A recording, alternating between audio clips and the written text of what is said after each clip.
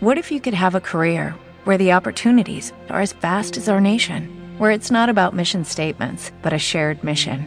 At U.S. Customs and Border Protection, we go beyond to protect more than borders. From ship to shore, air to ground, cities to local communities, CBP agents and officers are keeping people safe.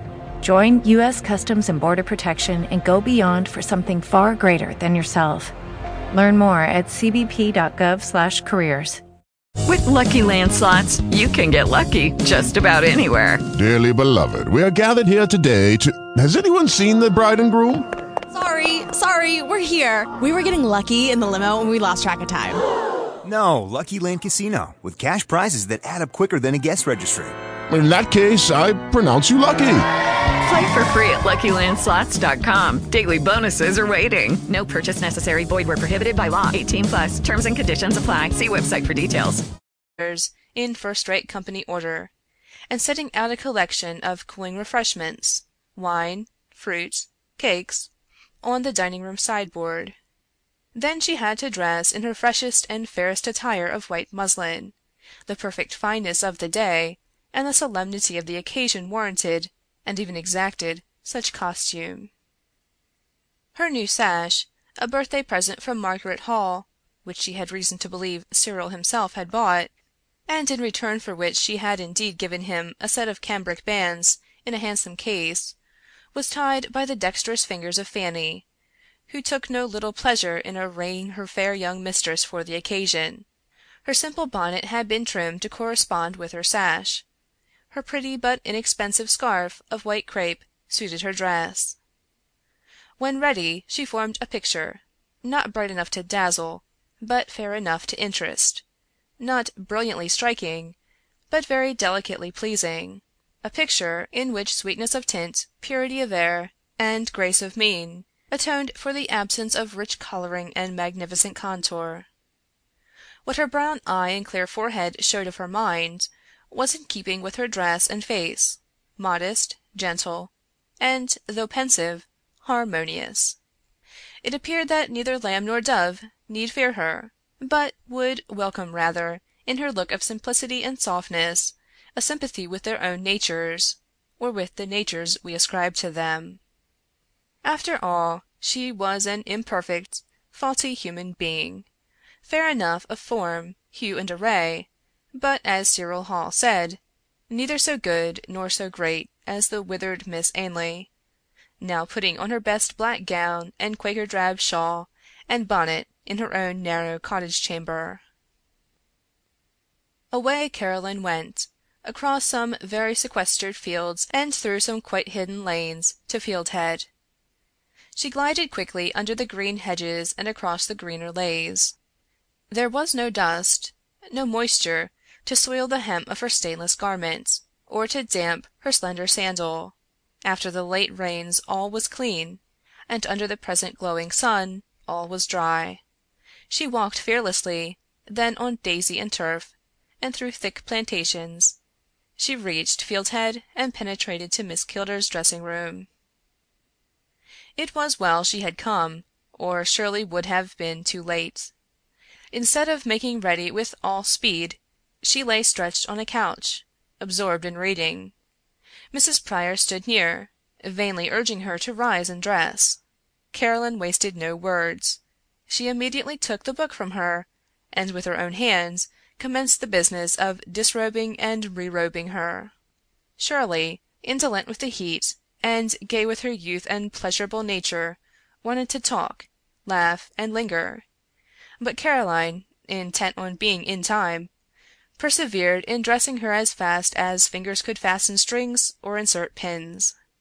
At length, as she untied a final row of hooks and eyes, she found leisure to chide her, saying she was very naughty to be so unpunctual; that she looked even now the picture of incorrigible carelessness, and so surely did, but a very lovely picture of that tiresome quality.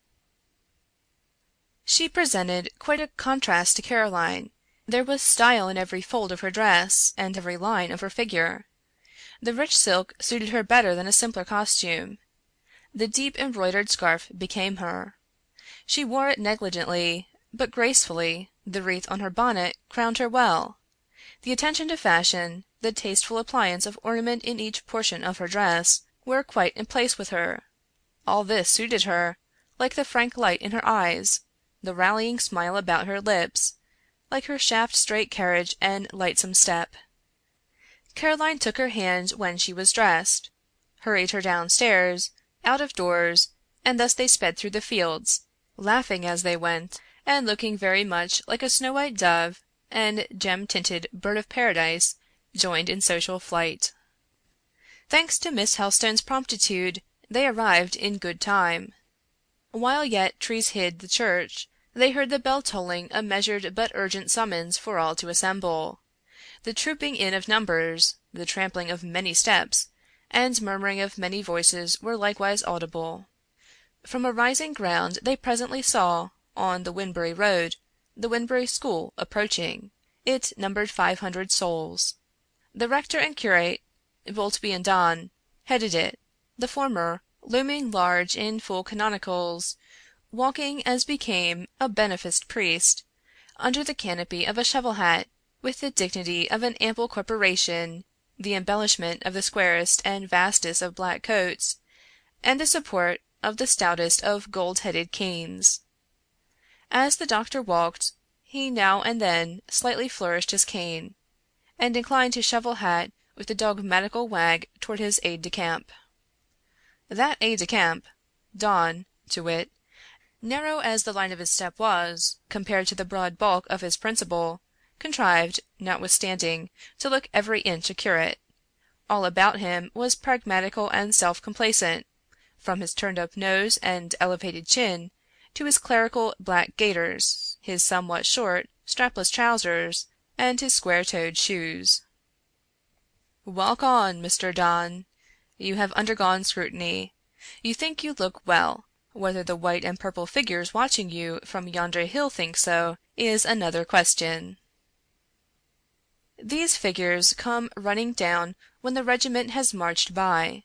The churchyard is full of children and teachers, all in their very best holiday attire, and, distressed as is the district, bad as are the times, it is wonderful to see how respectably, how handsomely even, they have contrived to clothe themselves. That British love of decency will work miracles. The poverty which reduces an Irish girl to rags is impotent to rob the English girl of the neat wardrobe she knows necessary to her self-respect. Besides, the lady of the manor, that Shirley, now gazing with pleasure on this well-dressed and happy-looking crowd, has really done them good. Her seasonable bounty consoled many a poor family against the coming holiday, and supplied many a child with a new frock or bonnet for the occasion. She knows it, and is elate with the consciousness, glad that her money, example, and influence have really, substantially, benefited those around her. She cannot be charitable like Miss Ainley. It is not in her nature. It relieves her to feel that there is another way of being charitable, practicable for other characters, and under other circumstances. Caroline, too, is pleased, for she also has done good in her small way, robbed herself of more than one dress, ribbon, or collar she could ill spare, to aid in fitting out the scholars of her class, and as she could not give money, she has followed Miss Ainley's example in giving her time and her industry to sew for the children. Not only is the churchyard full, but the rectory garden is also thronged. Pairs and parties of ladies and gentlemen are seen walking amongst the waving lilacs and laburnums. The house also is occupied. At the wide open parlor windows gay groups are standing. These are the patrons and teachers, who are to swell the procession. In the parson's croft, behind the rectory, are the musicians of the 3 parish bands, with their instruments. Fanny and Eliza, in the smartest of caps and gowns, and the whitest of aprons, move amongst them, serving out quarts of ale, whereof a stock was brewed very sound and strong some weeks since, by the rector's orders and under his special superintendence. Whatever he had a hand in must be managed handsomely. Shabby doings, of any description, were not endured under his sanction. From the erection of a public building, a church, school, or courthouse, to the cooking of a dinner, he still advocated the lordly, liberal, and effective. Miss Kilder was like him in this respect, and they mutually approved each other's arrangements. Caroline and Shirley were soon in the midst of the company. The former met them very easily for her. Instead of sitting down in a retired corner, or stealing away to her own room till the procession should be marshalled, according to her wont, she moved through the 3 parlors, conversed and smiled, absolutely spoke once or twice ere she was spoken to, and, in short, seemed a new creature. It was Shirley's presence which thus transformed her. The view of Miss Kilder's air and manner did her a world of good. Shirley had no fear of her kind, no tendency to shrink from, to avoid it. All human beings, men, women, or children, whom low breeding or coarse presumption... Hello, it is Ryan, and we could all use an extra bright spot in our day, couldn't we? Just to make up for things like sitting in traffic, doing the dishes, counting your steps, you know, all the mundane stuff. That is why I'm such a big fan of Chumba Casino. Chumba Casino has all your favorite social casino-style games that you can play for free anytime, anywhere with daily bonuses. That should brighten your day a little. Actually, a lot. So sign up now at ChumbaCasino.com. That's ChumbaCasino.com. No purchase necessary. VGW Group. Void where prohibited by law. See terms and conditions. 18+.